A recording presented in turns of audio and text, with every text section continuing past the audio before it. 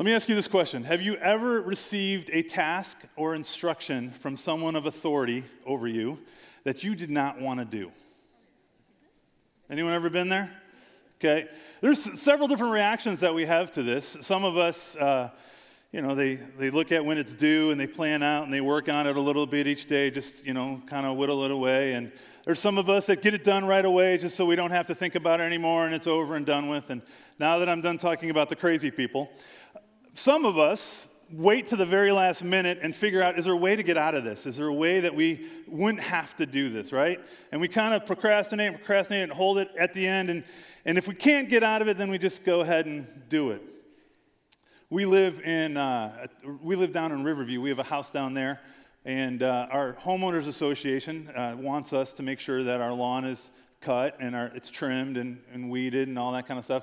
Now, I've heard that if you don't do that, you're going to get a letter from the homeowners association asking why that's not been done, and could you please attend to that? I mean, I've heard that those come in theory, not that I've received any of those over my 13 years living there, one or two, but, and they take a picture of your yard, and you can kind of make it out. You're like, yeah, that's totally my yard. I do need to take care of that. Something about me, though, I can't stand yard work. I'm not good at it.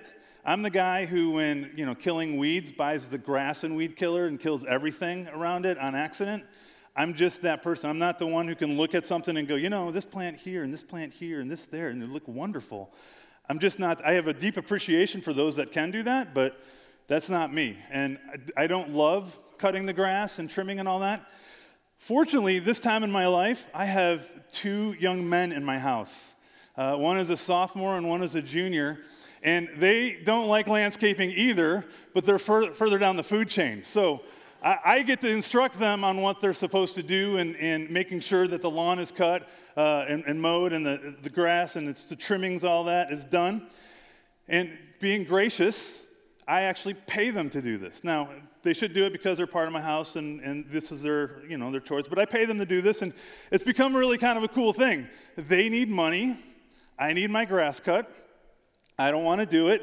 I have money, and so I can pay them to do that. And it worked out really well for a couple of weeks because their need for money started to diminish because they really weren't spending on it on anything. So they were like, I don't really want to mow the lawn, Dad. So we had a little meeting, the three of us, and we sat down and we said, so here's the deal. You're mowing the lawn. This is non-negotiable. In fact, every week I'll tell you which day the lawn needs to be cut. And so, for example, I'll say, the lawn needs to be cut by Wednesday. If the lawn is indeed mowed by Wednesday, I will pay you. If on Thursday morning the lawn is not mowed, you don't have use of my internet, you don't have use of those devices you carry around that I call my phones, you don't have use of my PS4, you don't have use of my TV, you don't have use of my cars until that lawn is cut, and I'm not paying you. So it's been great. All of a sudden, they realized, okay, the Father's will is going to get done. Yeah? Right? What the Father wants done at the house is actually going to be accomplished. Now, it's kind of humorous because I like to procrastinate myself, but I struggle with it with other people at times.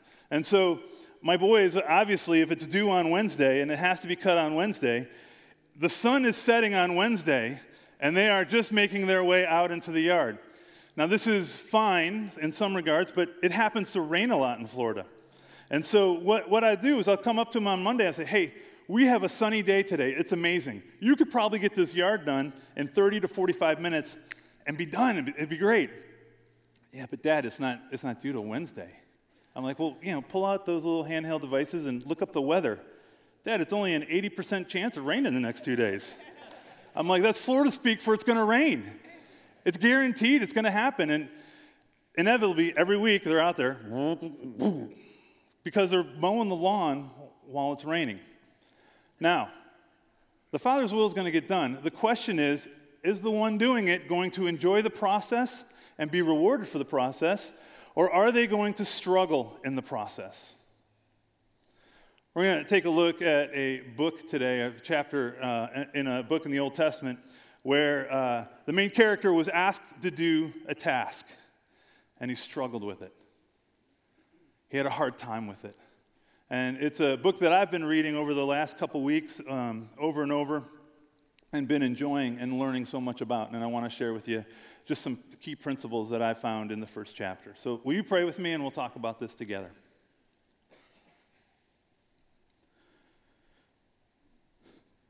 Father God, it is so good to be in your house this morning, to spend some time worshiping you and singing about your amazing love.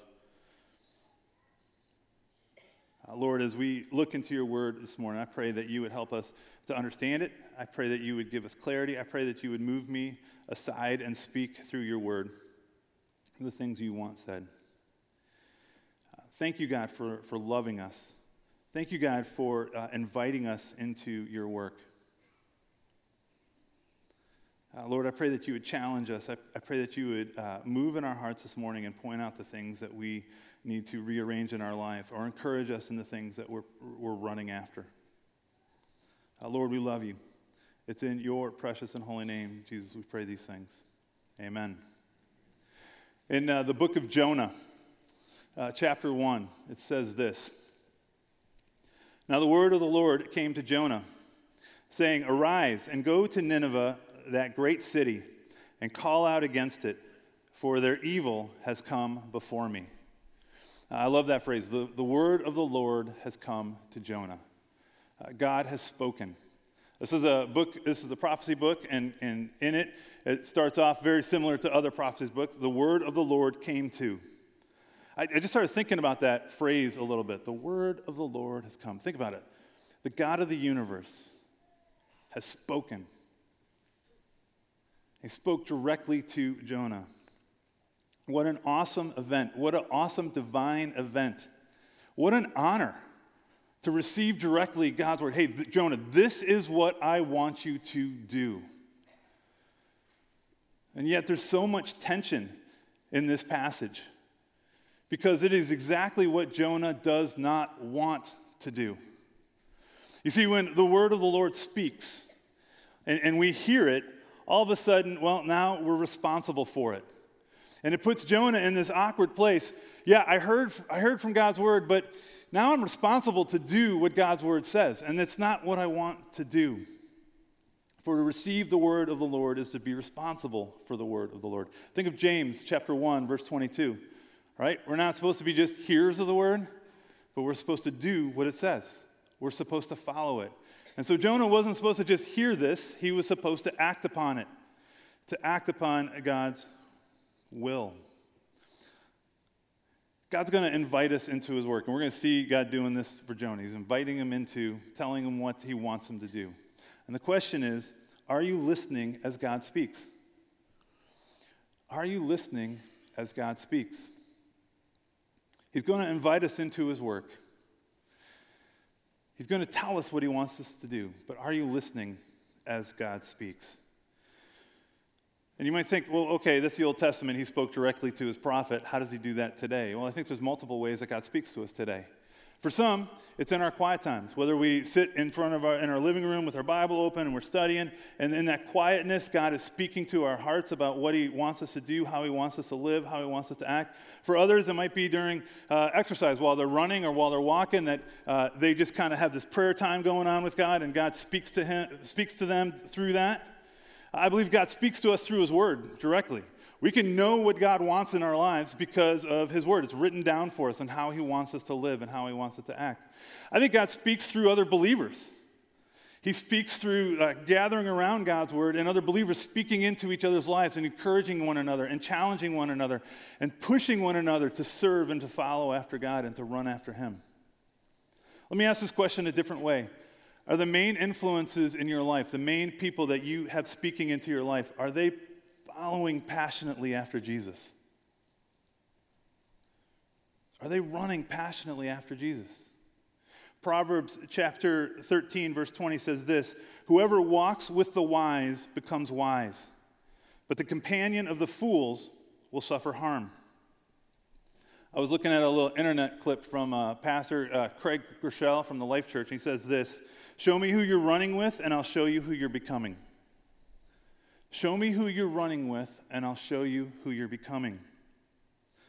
If you want to make better decisions, hang out with wiser people. Where's the place that you have where other believers are speaking into your life and encouraging you and challenging you and walking alongside of you? Man, if you've been here at Bay Life for any length of time, you know that the place that happens here is in life groups. And maybe the only reason you came this morning is just to hear this. It's time. It's time for you to get into a life group. It's time for you to allow God to speak to you through other believers and through studying His Word. In fact, if you're wondering how to do that, we have an event coming up next week. It's the Life Group Cruise. It's 6 o'clock to 8 o'clock. There's some really fun stuff going on. There's food, there's hors d'oeuvres, there's drinks, there's door prizes and all that. But hold on, push all that over there. That's stuff. It's a chance for you to find your community, to find a place to plug into, to study God's Word together, to have someone else speak into your life and to help you move forward in your relationship with Jesus. There's something that happens when there's people that are passionate about following Jesus and they're meeting together and challenging one another, encouraging one another, and moving forward. Don't let this opportunity pass you by, an opportunity to jump into one of those groups. There will be an opportunity in them to find out, hey, could I hang out with these people? Could I enjoy these people? Would I love for them to be speaking into my life? You'll have a chance to connect with either a men's group, a ladies group, a home life group. If you're brand new, wondering about Jesus, there's an alpha group that you could check out where we'd love to hear some of the things that you think as well and talk through what God's doing and what God says. But don't let that pass you by. So this word of the Lord, it comes to Jonah. Jonah's name actually means dove, and when we think of dove, we think of a symbol of peace. And yet, what we're finding out about Jonah is Jonah doesn't want peace to come to this other nation. It's kind of more like a hawk. But a dove is a home-loving bird, and this one actually fits Jonah very well. He loves his own nation and his own people. And the problem is, it excludes everyone else. Jonah has this fierce and narrow nationalism that's the key to his stubborn disobedience. His country comes before what God's asking him to do. The book of Jonah is concerned primarily with Jonah's mission to Nineveh and to the Assyrian people, to a nation not his own. Now, Jonah goes down in history as his nickname is the bitter prophet, which is what he is known by basically throughout time, the bitter prophet. But it's interesting, before he became the bitter prophet, he was a hometown hero. He was a hero in his homeland. You kind of get that story or pick up that story in 2 Kings chapter 14. There's 4 verses there that talk about Jonah. It's 23 to 27. And it's pretty interesting. In that time, when you're reading through the book of Kings, what you know is you're looking at Israel as a divided kingdom. There's 2 kingdoms going on. There's the north kingdom and then there's the south kingdom. And they each have different kings who are over top of them. God brought prophets that spoke to the different kingdoms at different times. Jonah is in the north. Now, the north had 19 kings overall, and the south had 20 kings overall. And it's pretty interesting. When you read through it, that's the confusing part. You're like, which king am I talking about? Which kingdom am I talking about? Who is this? And so the north is actually named Israel in the Bible, and the south is Judah in the Bible. Now, when you look at the northern kingdom, you know that pretty much if you're reading about a northern king, you're reading about a guy, a bad king. There were 0 good kings in the north. And when you're reading about one of the southern kings, you probably have more than a 50% chance of saying it's a bad king if you don't know. But there are eight kings that are good out of 20, so that's not a really great ratio. But when you look at it and you see the course of history and how that works, Israel disappears and gets taken into captivity first. They had no good leaders, no leaders that ran after the Lord. And so their time frame was a lot shorter than Judah, where Judah had 8 kings that followed after God passionately, and so they survived longer than Israel in that. Well, this is King Jeroboam, is the second, was the king that was king around the time of Jonah. Now, he's a northern king, so we know he is not good, right? He's not following after the Lord. In fact, here's what he's doing. He's looking down and he's going, listen, the place of worship is down there in Jerusalem, but if all my people go down there, well, they'll join in unity with the brothers that are down there, and we'll become one nation. I'll lose my kingdom. That's not a good thing for me. So instead of sending my people down to Jerusalem to worship, what I'm going to do is I'm going to set up high places for them to worship up here. And instead of, worshiping Yahweh that would connect us together, I'm going to ask that they worship Baal. Now, when you look at the Old Testament, it's a covenant theology, and when you see that, when there's a covenant where if they obey God, right, he brings them blessing. If they disobey God, eventually he brings them doom. And the prophet's role in this whole thing is to go, hey, we're deviating from what God wants us to do. Hey, come back to the Lord. And so you see that in the prophecy books as you look through the Old Testament. And so here is the northern kingdom, and they are not following after the Lord because their leader is leading them away from God. And he's saying, listen, instead of going to worship Yahweh in Jerusalem, let's worship the high places and let's worship other gods so that we stay our own nation. And what's happening to them is their borders are shrinking. The other nations are coming and they're attacking the outsides of their borders, and all of a sudden their landmass is starting to go down and go down and go down. And it's well-deserved, right? Because they are no longer running after the Lord. And so they're losing all of this ground. And Jonah pops to the scene and says, hey, I have a word from the Lord. God is going to restore our borders. He's going to increase our land back to the promised land, back to where it was, and he's going to restore us. And the people were like, yes, I love that message. And God does that. The nation hadn't changed. The nation hadn't turned. Jeroboam's still leading them astray, but God allows them to restore their borders. And so this is a hometown hero prophecy. God moves on their behalf, sees their situation, and even though they're not fully turning back to him, he does something to their benefit. It's unmerited favor, or another word for this is grace. This is unbelievable grace to the nation of Israel that he is restoring their borders even when they're turning their back on him. And he's reminding them again, this is how much I love you. And the northern kingdom is like, yes, right? God is, his grace is amazing. That is awesome. But then he comes to Jonah and he goes, listen, I know you talked about grace to your people. Now I want you to go and I want you to talk to these people. And Jonah goes, whoa, hold on a second. I'm okay singing about your amazing love that runs after me and chases me down mountains and shows me all this wonderful stuff and pursues me. And I'd love to talk about that, but that guy? Are you kidding me? Do you know him? Do you know what he's done? That guy. Jonah had a hard time with this. And I think we can too. We love God's grace when it's given to us. We love God's grace when it's given to us. We come and we sing and we, oh man, his unrelenting love, right? He pursues me. He runs after me. Total truth. We love that. But then God goes, hey, I'd like to involve you in this person's life so that he may know my grace too. And we can struggle to extend it to others. We can struggle when we got to extend it to others. This lesson is repeated throughout Jonah's life. It had to be because he's kind of a slow learner. Look at verse 3, the task here.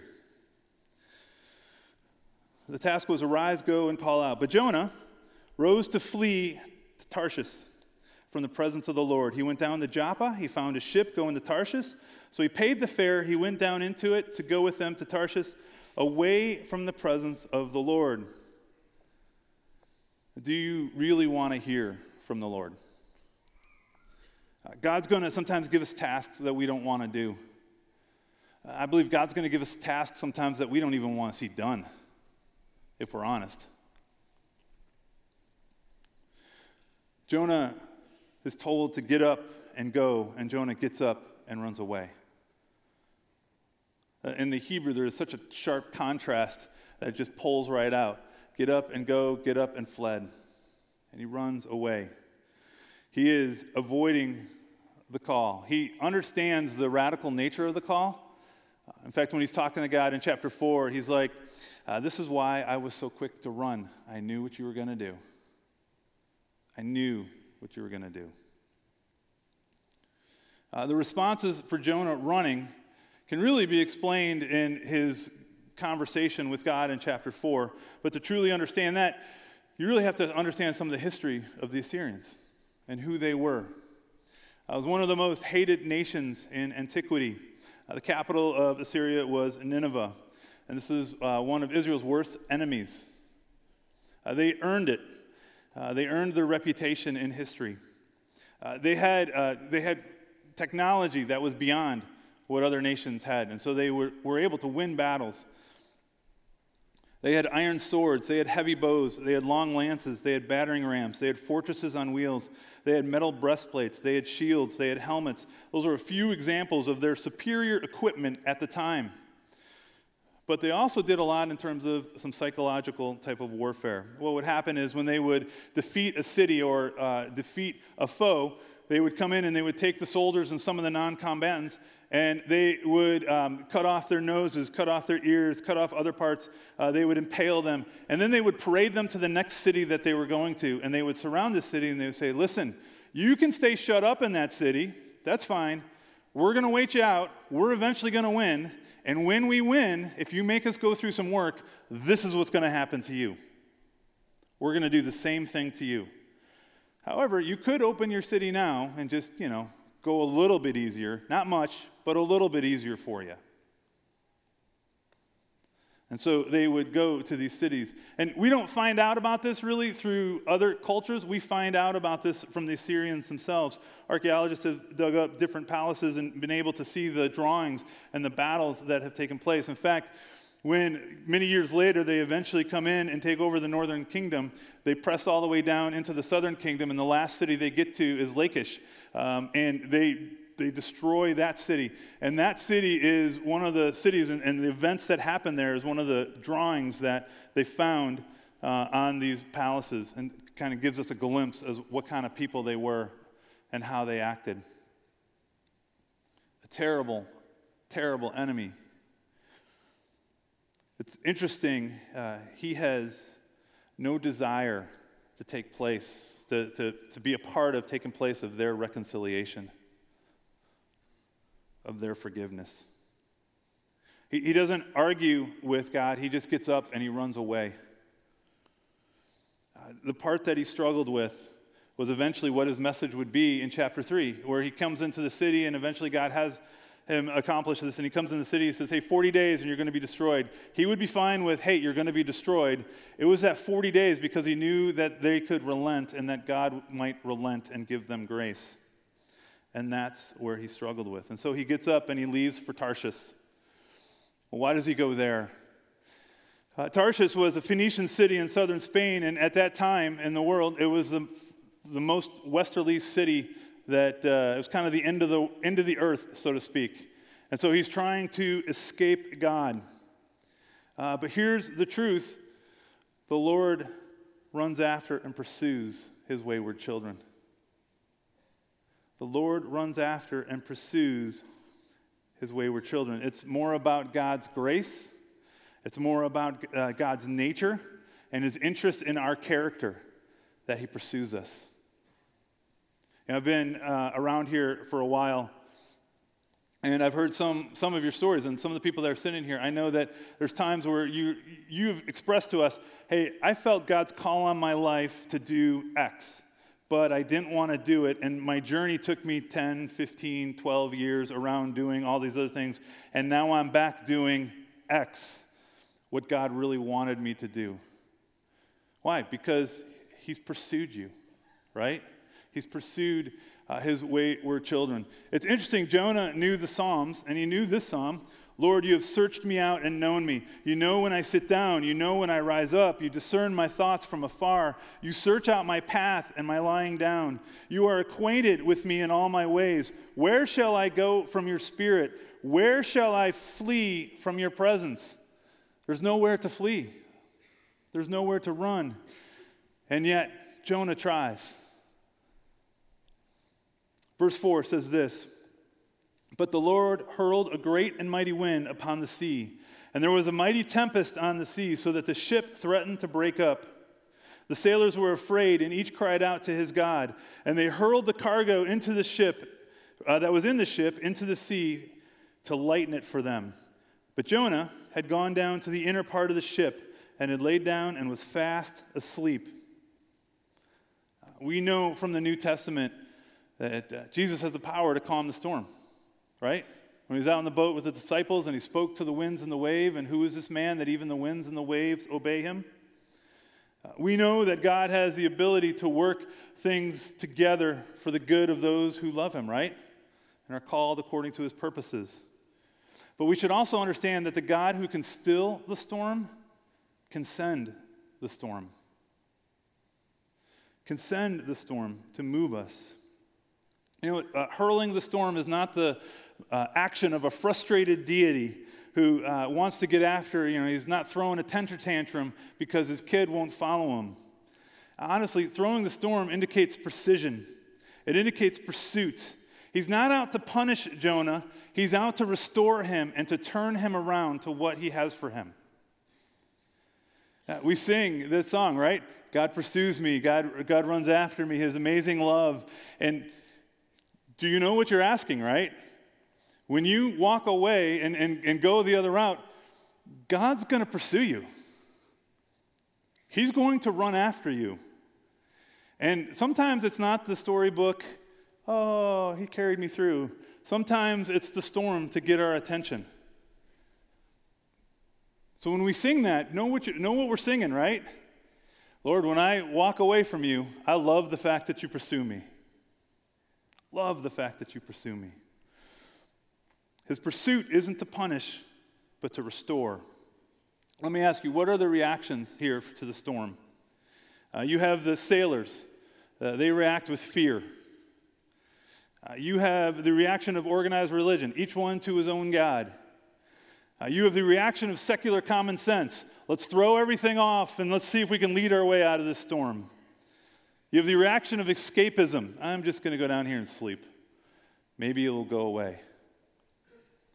The missing reaction should have really come from Jonah because he was the one who had the line, the direct line to the creator of the universe who could still the storm. Only Jonah had that understanding. The captain comes to him in verse 6. So the captain come and said to him, "What do you mean, you sleeper? Arise, call out to your God. Perhaps the God will give you a thought to us that we might not perish." And they said to one another, "Come, let's cast lots so that we might know on whose account this evil has come upon us." And so they cast lots, and the lot fell on Jonah. Then they said to him, "Tell us, on whose account this evil has come upon us? What is your occupation? Where do you come from? What is your country? What people are you?" Lots of questions for the guy who's causing the storm. And he said to them, "I am a Hebrew, and I fear the Lord, the God of heaven, who made the sea and the dry land." It's a clear testimony of who he was. It's a clear understanding of what his position was. I don't know if you're anything like me when reading some of these stories in the Old Testament or when reading in the New Testament about the Pharisees, but it's so easy for me to look at them and to be like, I can't believe Jonah. What was he thinking? I mean, this is obviously not going to work out well for him. I mean, why didn't he just get up and follow the Lord here? And the Pharisees, I'm like, I can't believe they didn't understand. It's really easy for me to read and critique. It seems like whenever I do that, God kind of taps me on the shoulder and goes, "Hey, what about this in your life? What about this area that I want you to be following in? What about how I want you to act?"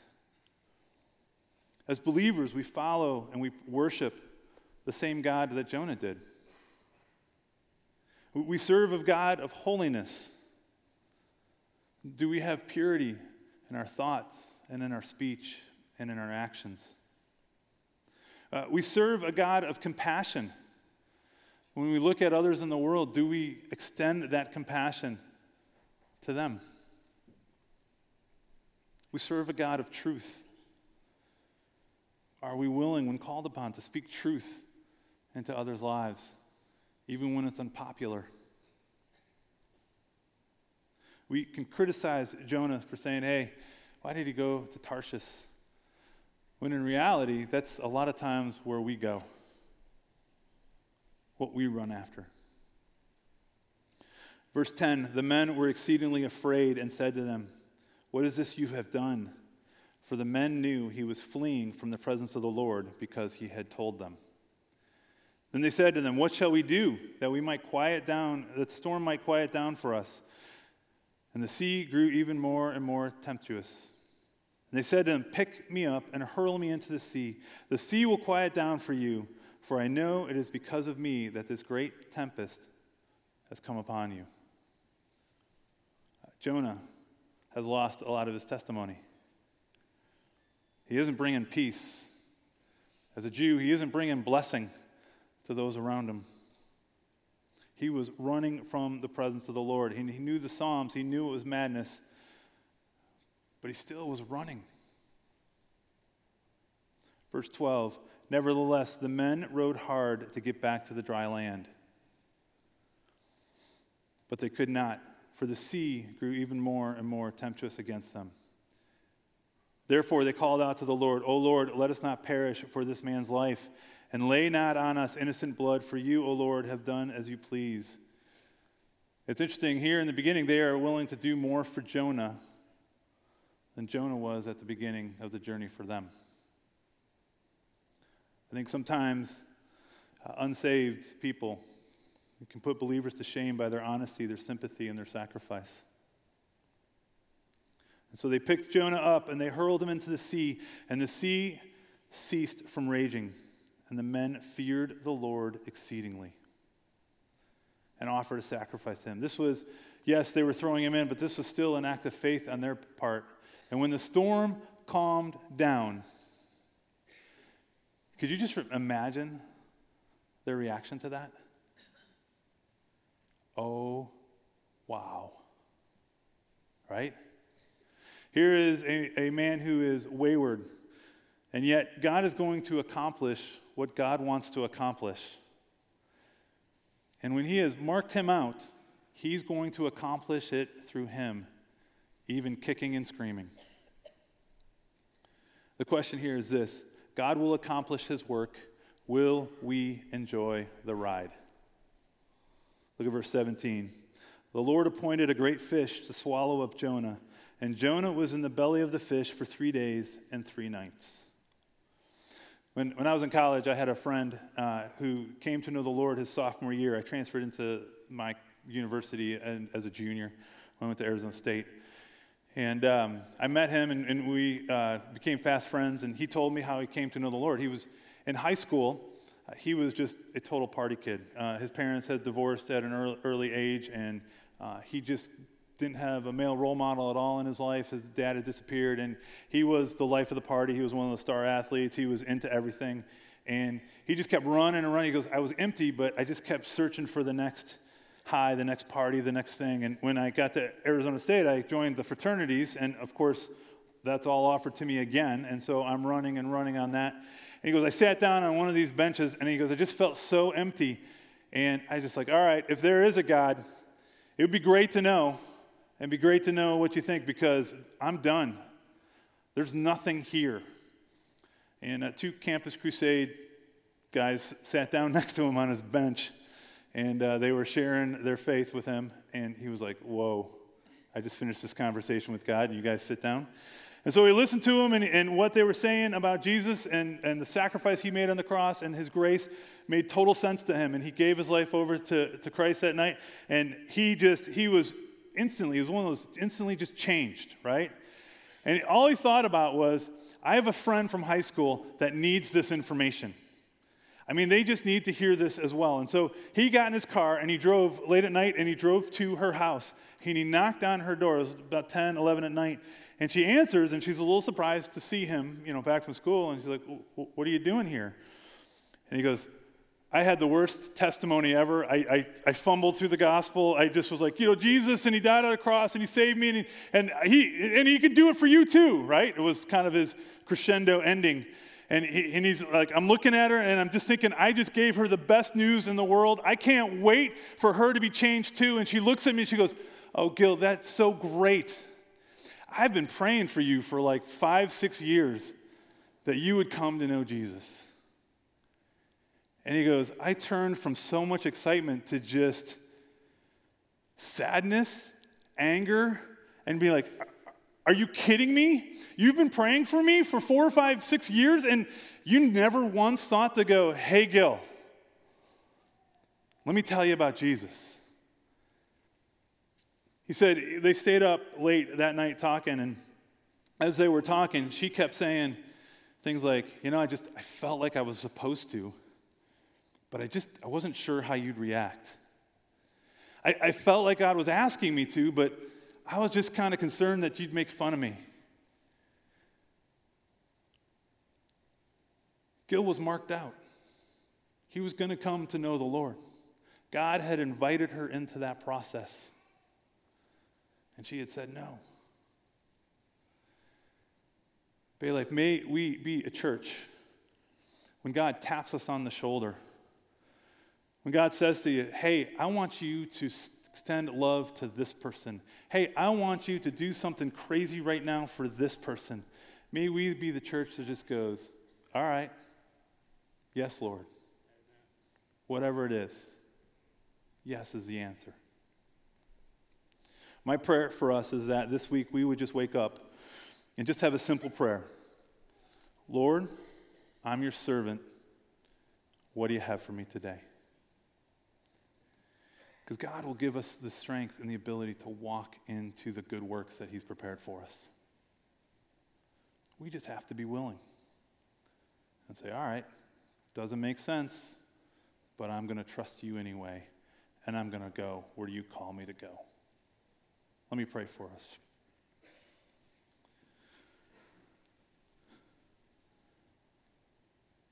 Father God, your love and your grace that pursues us, it is amazing.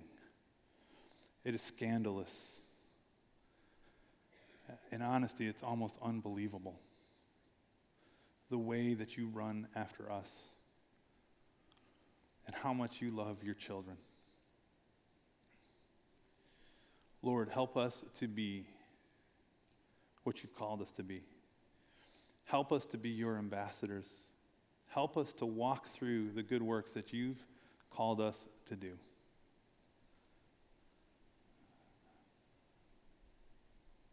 Give us the strength to run after you, God. It's in your precious and holy name, Jesus, we pray these things. Amen.